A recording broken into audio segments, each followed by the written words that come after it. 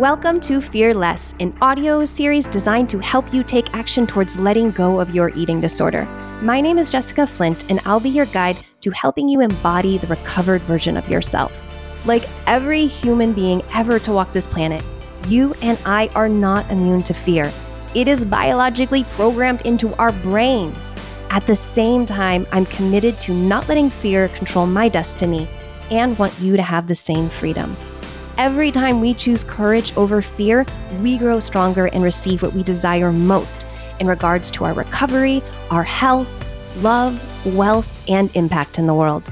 In order to fully let go of your eating disorder and whatever is holding you back in life, you need to learn how to alchemize fear into courage. So let's lock arms and do this work together. No more fear. Surrender in her. Trust you won't fall.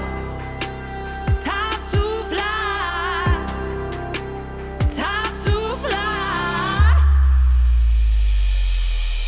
Welcome back, my warrior loves. Today we are going to be looking at 2 essential skills to work on to better manage fear and anxiety. Now, you are listening and tuning into Fear Less, which is all about helping you learn how to work with fear in new ways. In our last lesson, we looked at reacting versus responding to fear. And I shared an analogy about the snow globe. This is one way I love to picture it, where fear can literally turn up all of these thoughts and emotions within us that prevents us from seeing a situation clearly until there's some time and space where we can have that settle and we can see things from a more clear perspective. Now, today I have my co-pilot Andrea Wells with me here for our Fear Less adventure. So welcome to the show, Andrea. Hi, and thanks for having me back.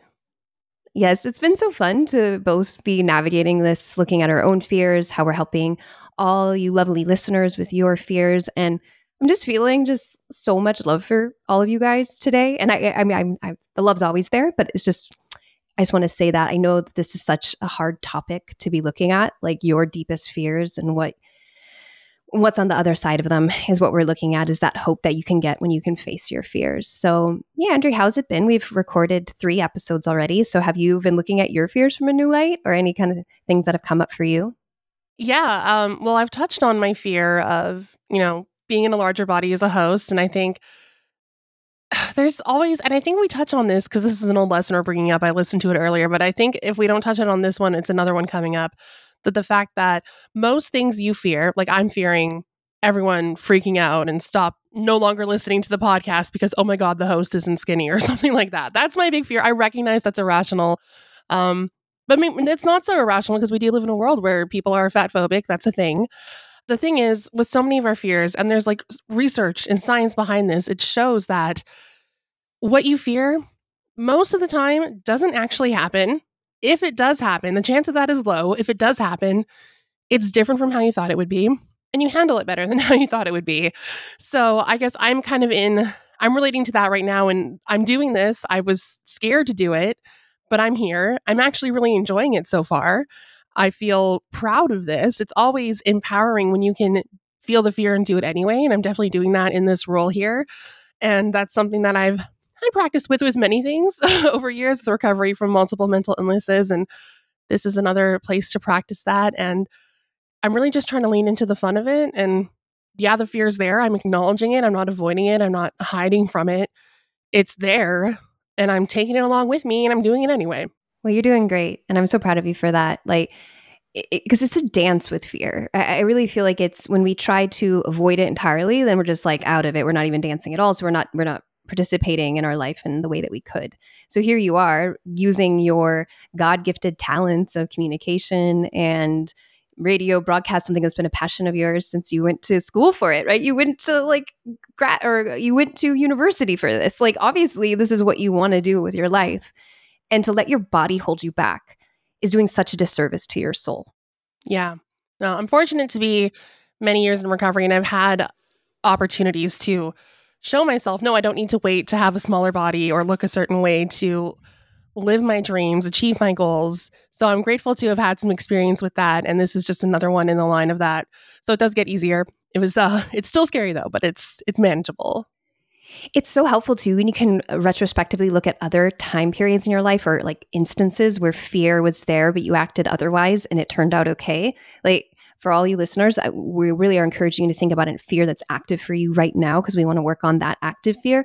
But at the same time, use that retrospective recall to be like, oh my gosh, I used to be so afraid of that. And like, it's nothing, right? It's like the little kid with the shadow, and you're like, oh my God, there's a monster under my bed. And it's like, no, honey, there's not a monster under your bed. So yeah, and yes, the body is the first thing that we see visually, right? That's the first thing people may comment on if they haven't seen you for a while, which can lead to a lot of fear.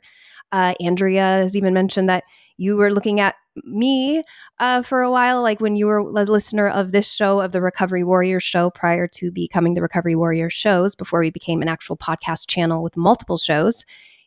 This is an inherent part of our nature, right? To observe somebody and make a judgment. And so we compare on so many different levels, and anything that we can really put our eyes onto and label, we will try to use that as a measurement, right? And so it's just becoming aware that that's part of the human nature, and also not letting that stop you. Because I'll say, like, I'll own this. I don't think I've ever really voiced this publicly, but I've been very shy to come out myself and be visible because I'm not in a bigger body, Andrea. I'm not diverse. I'm a blonde haired, blue-eyed girl with a pretty average body. If you were to look at my insides, they're not average. I have a lot of scars, right? Like, so that's created a whole nother idea of like who I am as a person. Like my inside world is much different than my outside world. But I think it's just like, no matter what way, angle you look at it, we're all just like, I'm not unique enough to be doing this. Like, and especially in the world of like, who wants to see another, thin, white, blonde-haired, blue-eyed girl talking about recovery? And you're blowing my mind right now. It's like, oh my God, I really appreciate you saying that. Like, you're blowing my mind. I never even considered that you felt that way because, as you said, you've never shared that before.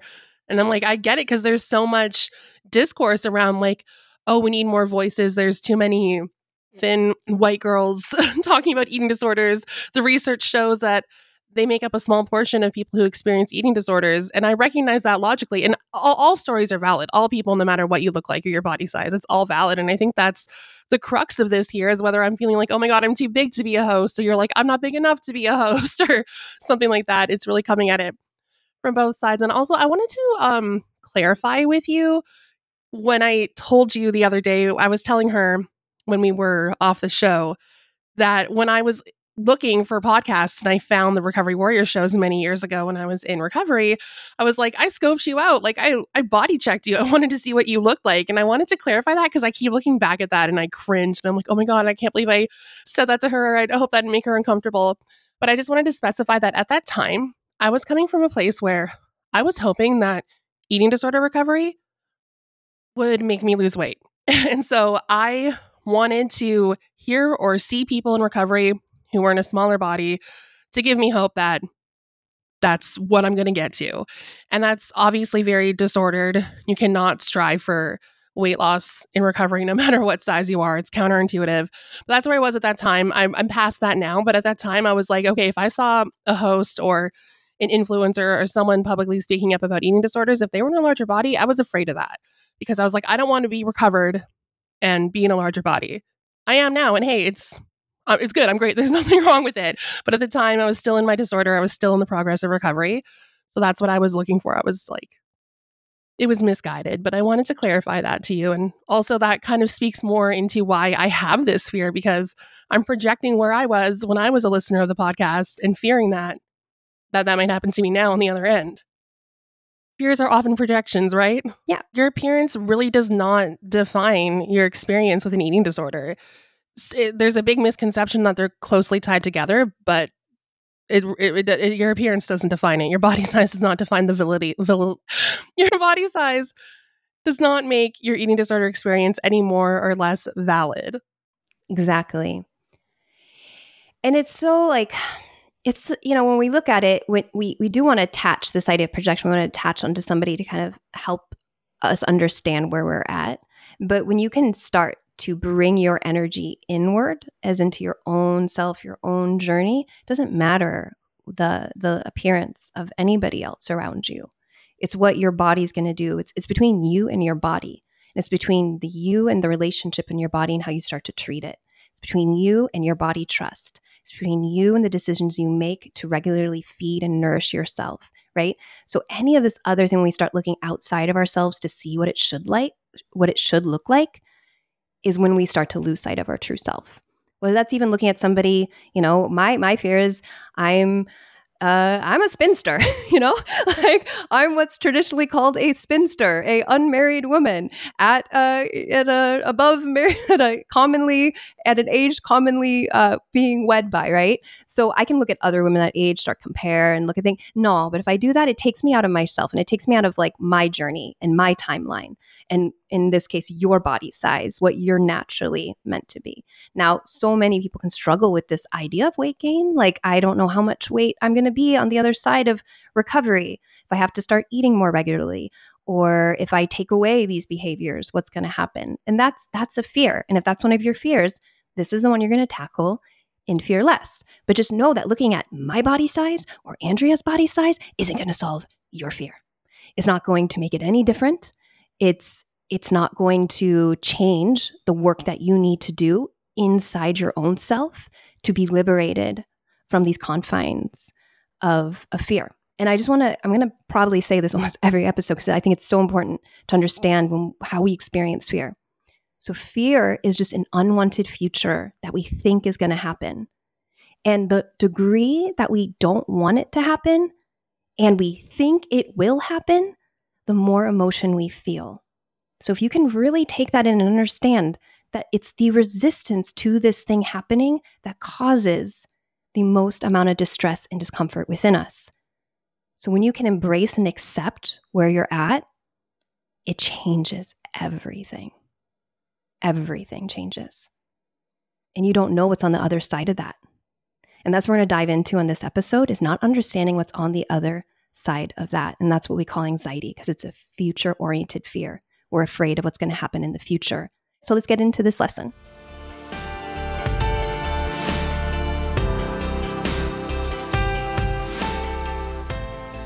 In our lesson today, we will be exploring 2 essential skills to work on to better manage fear by way of managing anxiety. Now, fear and anxiety are closely related. Leading anxiety researcher Dr. David Barlow from Boston University refers to anxiety as a more elaborate form of fear. Now, I like that way of looking at it. Anxiety is a more elaborate form of fear. The threats we face now in a modernized, globalized world have changed so freaking much since our earliest ancestors. We have completely different stressors and concerns. Think about your lifestyle now, and then think about one of your early ancestors' lifestyle. They were freaking out about, how do we preserve this carcass? How do we sustain a fire at night so we don't freeze? We have completely different sets of problems now. Our lives have become increasingly more complex, and so have our problems. And this is why anxiety is a more elaborate form of fear. The intention of this lesson is to help you learn how you can manage your anxiety better. And there are 2 essential skills that make a big difference in how you manage anxiety. The first skill is the ability to manage uncertainty. So this means being able to tolerate not knowing. And the second skill is the ability to manage discomfort. This means being able to tolerate feelings. So the important skills here are managing uncertainty and managing discomfort. And there's also techniques that you can call upon to help, such as mindfulness and journaling and talk therapy. When we think about anxiety has 2 demands. It's asking or wanting to know what's going to happen, and I want to feel comfortable. It wants certainty and comfort. Can you think of a situation in your life where you are holding yourself back because you want to, 1, know exactly what's going to happen, or 2, you want to feel comfortable? For example, someone could say, I'll stop obsessing over food portions and the ingredients in my food only if I know how my body's going to respond and how other people are going to respond to my body changing. Or I'll open my heart and get into a relationship only if I know that they will not leave me. Or I'll start my own business where I get to be a coach and help others only if I will have the same paycheck as my current job. Anxiety comes up when we have uncertainty and when we don't know what's going to happen. Essentially, we do not feel 100% equipped to handle something. We don't know with 100% confidence that it's going to work out. So, feel a little bit uncertain and not comfortable about not knowing how this is going to fully work out. And what happens is this saying, I can't tolerate this. This is too much. I can't tolerate this discomfort. And you know what works like a charm is avoidance. Anxiety is heavily linked to avoidance. So you can avoid changing your relationship to food because of the uncertainty and the discomfort, even though it's causing problems in your life. Or you can avoid getting into relationships, even though you feel a deep, painful longing for connection. Or you can avoid taking a risk and pursuing a meaningful career path, even though it's calling your name like a loud siren from within your soul. So avoidance works. It alleviates discomfort. It is a rational and effective way to deal with fear. But a big disclaimer is the payoffs of avoidance are devastating, soul-sucking. Choosing avoidance means spending a life on the sidelines. And when you spend a life on the sidelines, you do not get the rewards that come from playing the game. Because the reality is each and every one of us have our own unique programmed amount of time that we come into this life. So just like a game has a certain set amount of time to play, we also have a set amount of time to play in the game of life. In order to play the game to its fullest, we have to learn how to tolerate not knowing what's going to happen in the future. Do you think a professional basketball or soccer or volleyball or football player know how the game is going to end before they start? No, they don't.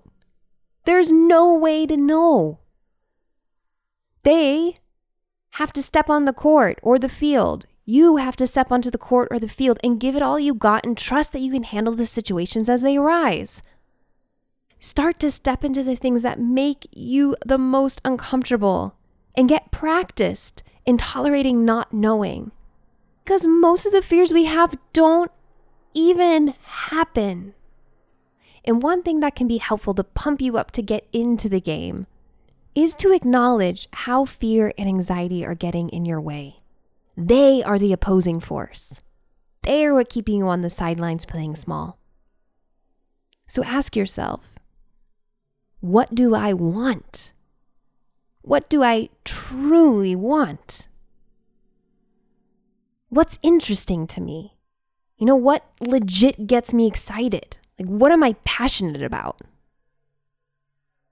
How does my fear, worry, anxiety come up with some sort of demand for certainty that doesn't allow me to move forward? Use these questions as fuel. Let yourself feel the actual pain of how these emotional states hold you back. And then get your pretty ass into the game and feel the fear and do it anyway. As long as you have a pulse and a beating heart, it is never too late to get in the game and play. The greatest things in life are on the other side of fear. So let's not waste another moment of our precious life holding ourselves back. And if you want support to cultivate the courage to face your own fears in recovery, head over to www.jointhecourageclub.com to get on the waitlist for the Courage Club. The Courage Club is a personalized support system and a supportive community to uplift you every step of the way. Picture yourself surrounded by a community of resilient warriors who genuinely care about your progress and will celebrate every victory, no matter how small, and are walking on a similar path to full eating disorder recovery. Inside, we are tackling struggles with food, body image concerns, and negative thought patterns. Head over to www.jointhecourageclub.com and embrace the journey towards a healthier and happier you. Thank you for tuning in today, and remember that fear doesn't have to hold you back. You can live with greater courage and take back your precious power.